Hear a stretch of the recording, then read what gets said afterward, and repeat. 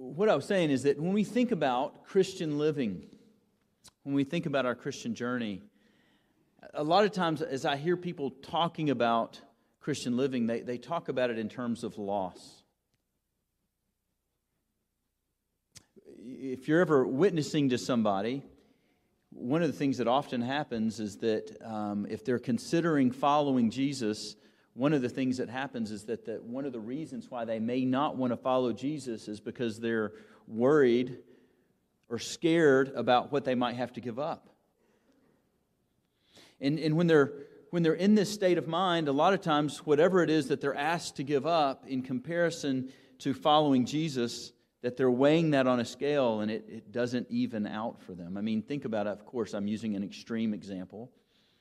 But think about if you're trying to minister to a man who is smoking pot every day to deal with his anxiety. He's living with his girlfriend. And he has a job as a bouncer at a irreputable establishment. I made that pretty PG there, right? Giving his life to Jesus means a lot. It means giving up everything that's going on in his life. Isn't this what we looked at last week? Isn't this what happened with the rich young ruler?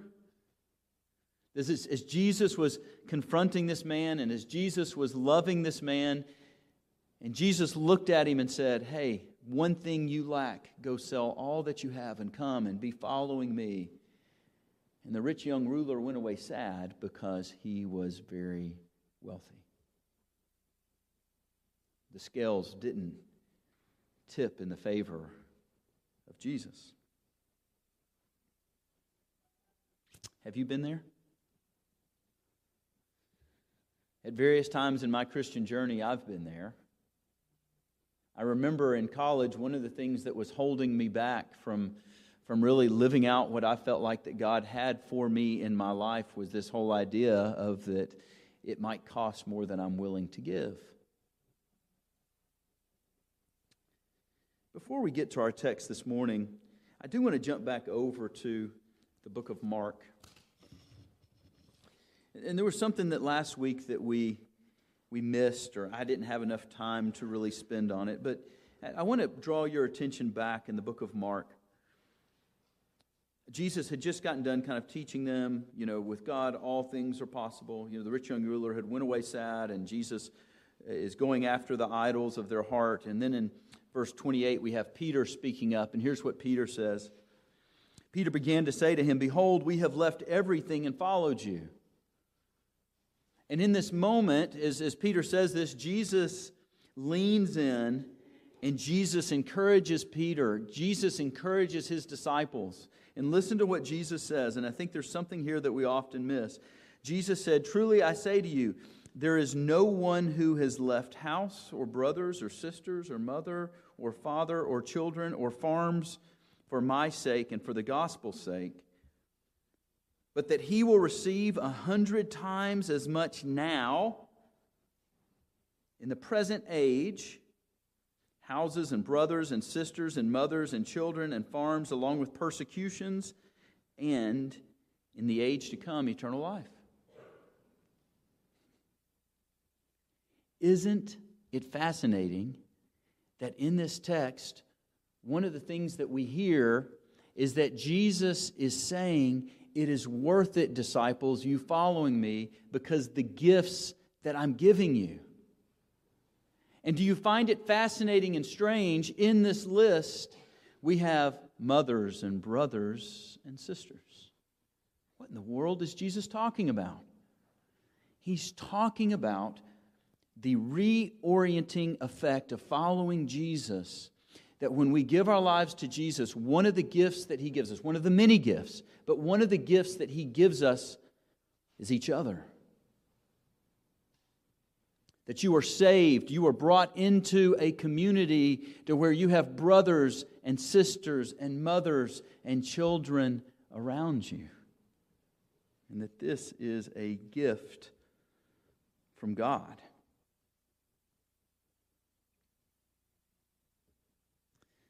This gift of one another is meant to encourage us. It's meant to walk with us. It's meant to edify us. You know, if you have been here very long, especially if you're one of the old-timers of Signal Mountain Bible Church, you've heard often Gary say this very true statement that God gives us three things to grow us. That's the Word of God over us, the Spirit of God inside of us, and the people of God around us. And I wonder, do we view church this way? Do we view the people of God around us as a gift, as a good gift from God? Now, let's look at our text this morning. In Galatians, we see this gift at work. Galatians 6, verse 1 and 2, if anyone is caught in any trespass, you who are spiritual, restore such one in a spirit of gentleness, each one looking to yourself, so that you too will not be tempted. Bear one another's burdens, and thereby fulfilling the law of Christ. One of the ideas in this text is what we would call, like in Christianese, in Christian language, would be called like yoking up. That we're coming alongside one another, that we're bearing burdens, that we're coming under that weight with one another, and that we're walking with one another. And everybody who is following the Lord, everybody who is trying to live the Christian life, understands that as Christians we're not immune to burdens, are we? And burdens come in many shapes and sizes. There's some of us this morning that are facing difficulties, facing burdens. Maybe that there are some financial burdens. Maybe there are things that are going on at work that are burdening you. Maybe there's family stuff. Maybe there's things going on with your kids that is burdensome to you. Maybe kids, there are things that are going on with your parents that are burdensome to you. There are many, many burdens in the Christian life, and we are called as the family of Christ to walk along with one another, displaying the love of Christ to one another, bearing these burdens with one another. And I just want to say one thing. In many ways, here at Signal Mountain Bible Church, we do a pretty good job with the bearing with as far as like giving of our stuff and of our money and of our time. But sometimes I think we struggle when it comes to sitting down in the messiness with people. We struggle there. It's hard. It's not easy. A lot of times we don't know what to say. We don't know what to do. We don't know how to fix. We don't know how to help.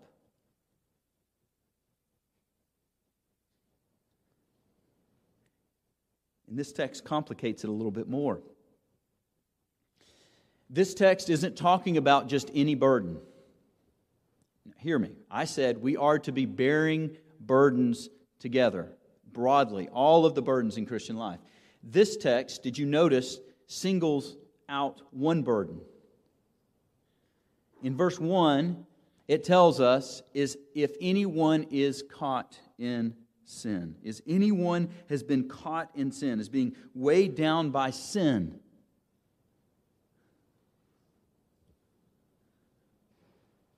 That we are to bear that burden with them. We are to be a people who come alongside and bear that burden in an attempt to restore that individual.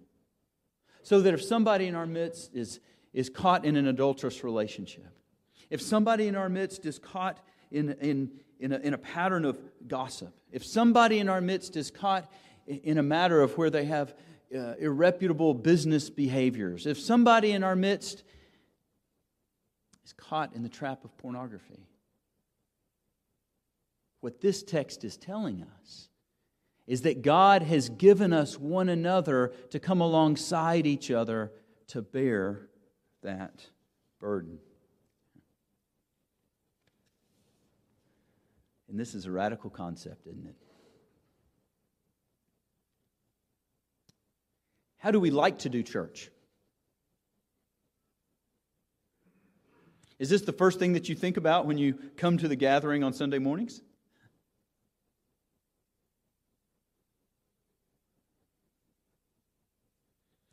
See, I think a lot of times the way we do church is that we want to come in, we want to hear teaching, we want to be fed, we want to give pleasantries, and we want to go about our business. We don't want someone to get too close to us. We don't want people to see the ugliness. We don't want people to see the hardships. This text is a radical concept. It goes against our very sin nature, doesn't it? That the first thing that happened in the garden when Adam and Eve fell and when Adam and Eve sinned is that they went and did what? They covered themselves and they hid.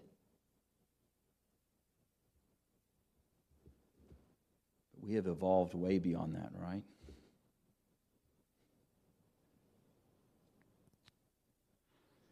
The goal here,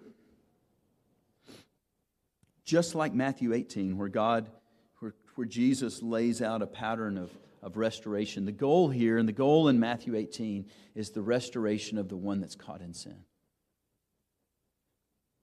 And just like as Jesus taught in Matthew 18, we are taught by Paul here that one of the functions of the body of believers, one of the functions that we are to serve in the church is to go after and restore people who are caught up in sin.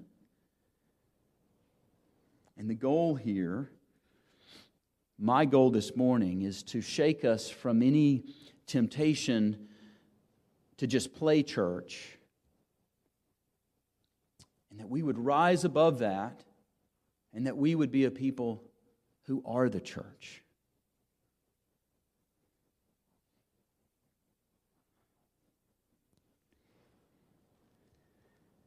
And being the church is messy. It's counterintuitive. It's hard work. It means putting yourself out there. It means doing things that you're not comfortable doing. It's messy. God is calling us into these relationships where we can bear with one another and help one another in our journey in this world. And some of you this morning are saying, not me. I've heard so many people use these type phrases when they're looking at these type texts. They're saying, all right, Lewis, listen to me. That's not who I am. I am a live and let live kind of person. You have your fence, I have mine. Whatever goes on your side of the fence is your business. And in some ways that sounds great. But my prayer is this morning that we would see how unloving that is.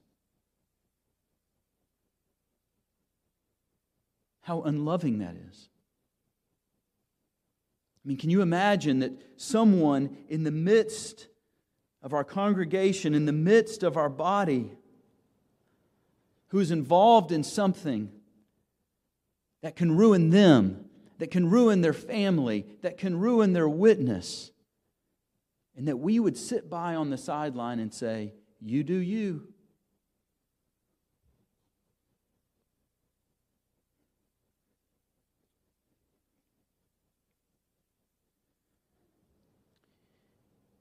Even the notion that we could sit back and push back and to watch that happen to a brother or sister in the Lord is evidence that there's something wrong inside of us. Is evidence that the evil one and his messages have maybe taken hold in our life, and that we're believing things that we ought not believe about our role as brothers and sisters.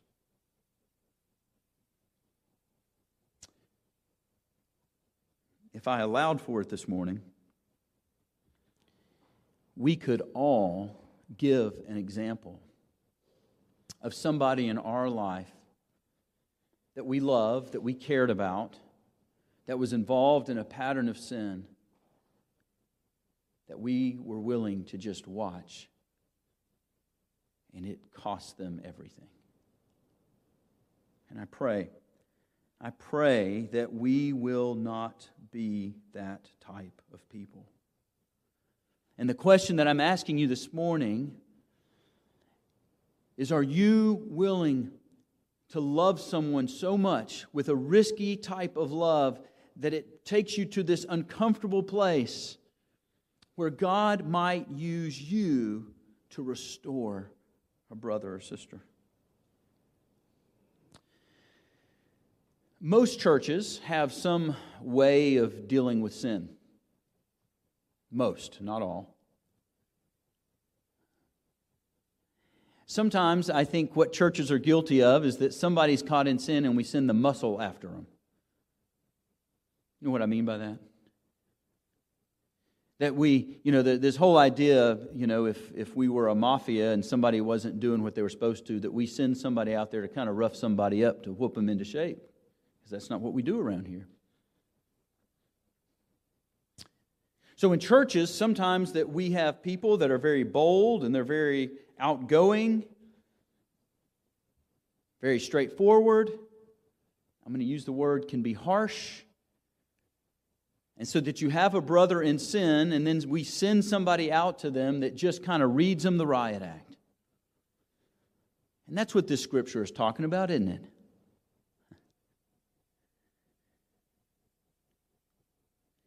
Restore such a one in the spirit of what?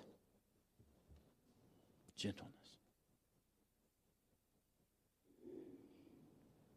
Again, Matthew 18, Jesus says, if someone is in sin, you go to that brother, and if they repent, you have won a brother. The goal is restoration. The goal is gentleness. The goal is love. And I want you to hear me straight. I am all about intervening. That's what this sermon is about. But many times, the way we intervene is out of anger, is out of frustration, is out of tiredness, and it's not out of gentleness and love. And sometimes the way that we attempt this is all wrong. I'm going back to last week. Remember what we started with last week with the rich young ruler is that Jesus looked at this man, He loved him, and then He confronted him. And I'm going to rip this completely out of context, so just hear me out. I'm going to claim that this is a proof text that you don't go after one that is caught in sin over text message or phone call or email, but you look at them eyeball to eyeball. Recently, I had a friend who, if the allegations were true, or was in a very difficult spot that he had put himself in with sin. And so I called him on the telephone because I wanted to show that I loved him, but I also wanted, we had a great relationship. I wanted him to, I wanted to be this guy in his life that could gently restore him. And I called him on the phone, and he said, the first word to me was, I'm in the airport, what do you want to know? And at the beginning, I got frustrated by that. How could he say that to me? And as I've been studying this week, and as I've been looking at this text, I see the error in my own life that some of this technology is great, but at times we need to put the stuff away, and I needed to be eyeball to eyeball with my friend so that he could see that I was coming to him in love. So this text tells us to come in gentleness. Now, if you're reading this text, you may be saying, all right, yes, Lewis, but there's an exception clause in this text, and I'm taking the exception clause.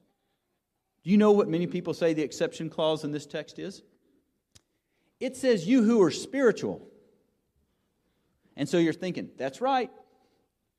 I believe in this text, Lewis. You who are spiritual do this work.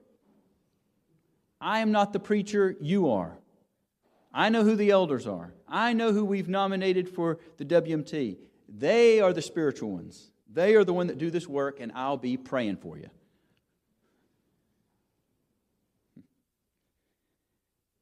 You may even be saying, hey, look, I'm not even in the top 10 of spiritual people of Singing Mountain Bible Church.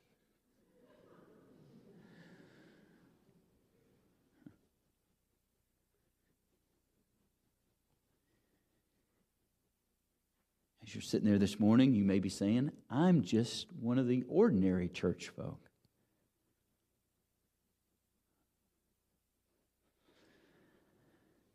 Is there such a thing as an ordinary church folk?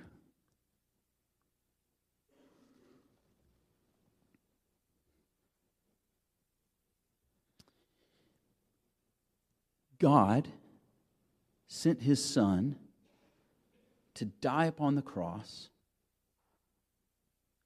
to take your sin to the grave, to rise again. And if we, to be a part of the church, it means that we have put our faith and our trust in Him for our salvation. And He is so good and He is so loving that if we put our faith and trust in Him, He brings us into His family. But it doesn't end there, does it? That we begin this process of Him conforming us into His Son. We call that sanctification.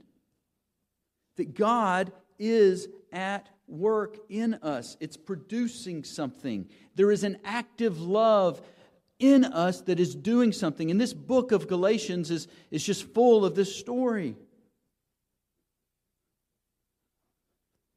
And you may say, yeah, Lewis, but I don't always know what it's doing. These verses tell us. Did you see in verse 2, there's an odd phrase here, that we're to be bearing one another's burdens and thereby fulfill the law of Christ. And so the question we should have as we're reading the Bible is, what is the law of Christ? And how do we figure it out? Do we just make it up? Do we think about Jesus and say, oh, that must be the law of Christ? It helps to read the rest of the letter, right? And in chapter 5, verse 14, notice this. For the whole law is fulfilled in one word in the statement, you shall love your neighbor as yourself. So you and I, Christian, have been saved into a family, and God is at work in you, and He is doing something. He is conforming you to be like His Son, and that we are to be about fulfilling the law of Christ, which means to love our neighbor. And again, you still may not be convinced, and you're like, Lewis, you don't know who I am. You don't know what's going on inside of me. And so let's just take a really brief survey. In Galatians 2, verse 20, I have been crucified with Christ. It's no longer I who live, but it's Christ who lives in me. And the life which I now live in the flesh, I live by faith in the Son of God who loved me and gave Himself up for me. And if we were to keep reading, we would see that Paul tells us that the way that this happens in our life is that God has given us His Spirit. And the Spirit is active in us. For you were called to freedom, brethren. Only do not turn your freedom into an opportunity for the flesh, but through love serve one another. And then 3 verses later, I say to you, walk in the Spirit, and you will not carry out the desires of the flesh. Verse 18, you are led by the Spirit. You are led by the Spirit. And we see that the fruit of the Spirit is love, joy, peace, patience, kindness, gentleness, goodness, faithfulness, gentleness, self-control. Against such things there are no law. Now those who belong to Christ Jesus have crucified the flesh with its passions and its desires. If we live by the Spirit, let us walk by the Spirit. There's no such thing as an ordinary Christian, because a Christian by definition, has the Spirit of God living inside of them, and that Spirit inside of them is doing something. It's conforming you to His Son. That Spirit is alive and active inside of us.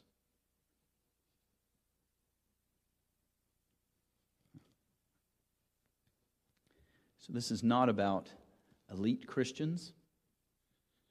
It's not about ultra-learned Christians.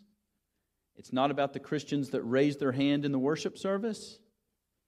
It's not about the Christians that attend more regularly than you do or who are here at every event. Being spiritual, you who are spiritual, are those who are walking according to the Spirit.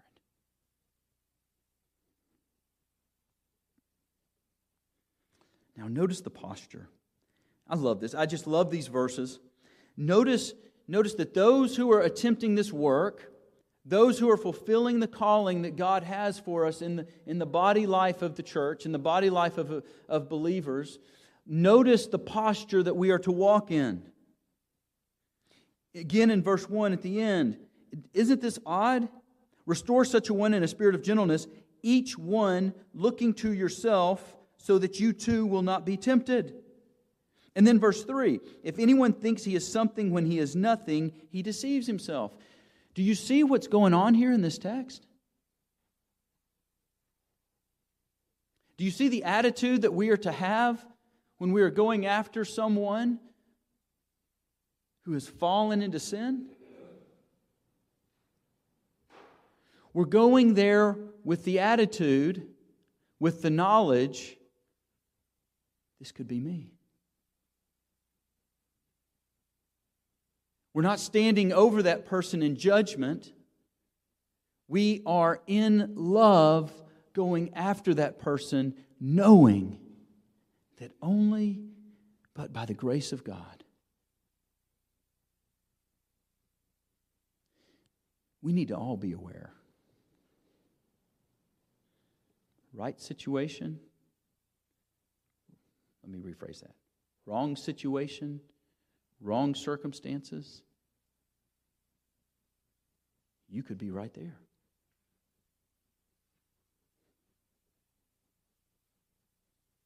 The reality in our Christian walk is this. God is calling broken, hurting people to love broken, hurting people. And that we are to be about going and restoring brothers and sisters. I have quoted this line. It was this was the title of some cassette tapes, and I didn't listen to all the cassette tapes, but I love the title of them. And it talked about the victorious limp. That as Christians, we have a victorious limp. That we are victorious because of the work of Christ, but while we are in this world, that we're all a little broken and maimed and beat up.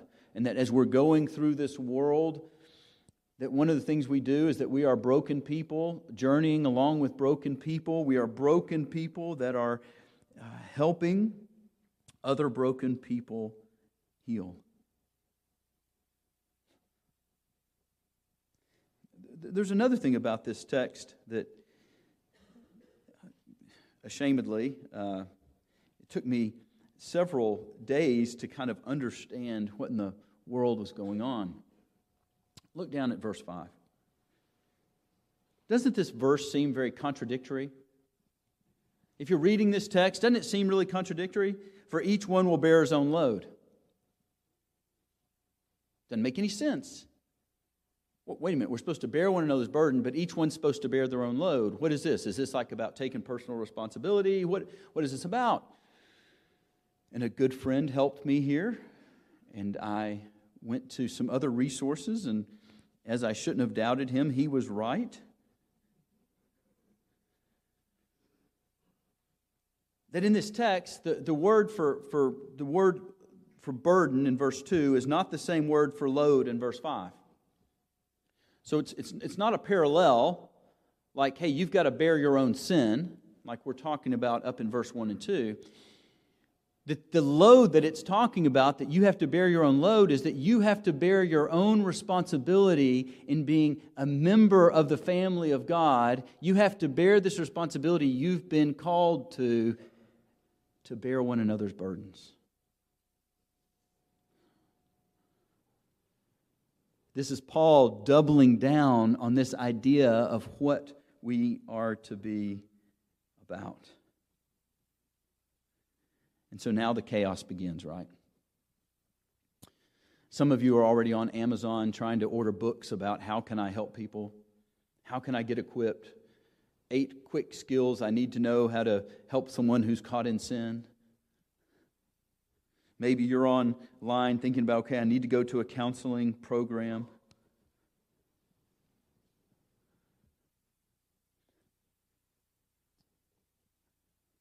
What's the goal? What's the goal when you're walking alongside someone and you're bearing with someone?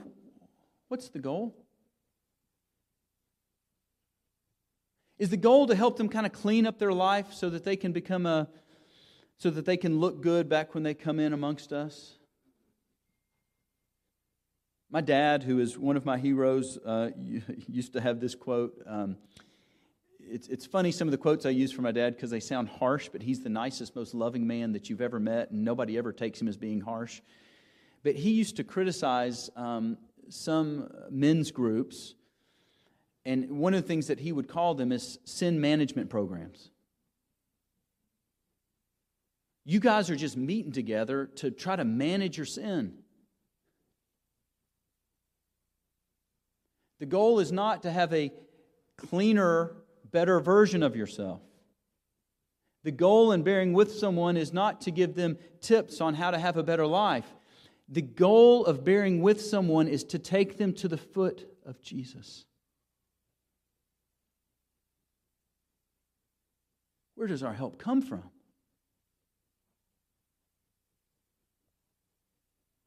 So the goal is to sit. It's to pray. It's to point.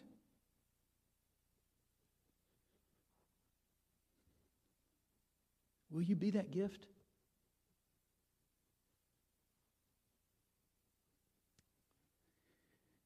Will we be the church? Will we commit ourselves to live in such a way so that when we interact with one another and when these things have to take place, that our reaction would be, I would give up anything to be a part of that. Now, sometimes I am a person who is like Mr. Organic. Not when it comes to food. I mean, that's great too. Organic food is great. Do your thing. But I have always been a little bit of a rebel at heart, and I have always kind of resisted structures and programs and things like that to some degree. But you know, one of the things that I have grown in as I have gotten older is that sometimes you need structure and sometimes you need programs. And so one of the reasons that we have things at this church like growth groups, like Titus 2, men's fire groups, is to put us in proximity with one another so that we can become involved in each other's lives. And I think these are good, fine, healthy structures. And so one of the things, because of the nature of culture and the nature of this day and age, is that, you know, if all we do are coming in here and going on Sunday mornings, a lot of times it's difficult. You know, we may not even know that you're struggling. We may not even know that there's a sin area in your life. And so that has to be rearranged. It has to be changed. And these are just several paths that you can go down to foster healthy relating. Another thing is that sometimes when you're trying to bear someone's burdens, you may come in contact with something that feels too big. That's one of the reasons that at the Bible Church here that we have invested in things like Stephen Ministry. There's a billboard right out here. And I'm just going to read out of the brochure. A Stephen minister is a child of God who walks beside someone who is hurting. A congregation member who is carefully selected to serve in this role because of his or her caregiving gifts. A layperson with hours of training. A caring Christian friend who listens, cares, prays, encourages. Someone who meets faithfully each week with his or her care receiver as long as there's a need. And so one of the things I would say is that maybe you're struggling, or maybe you're walking with someone that you're involved with in this church and you think that they need just a little bit more. One option is to point them to a Stephen minister.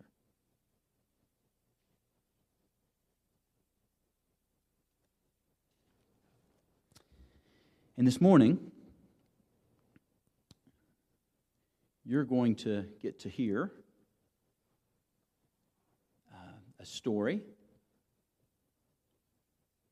of God redeeming. And part of this story you're going to hear is men walking alongside of a man to help and to encourage, followed by an announcement.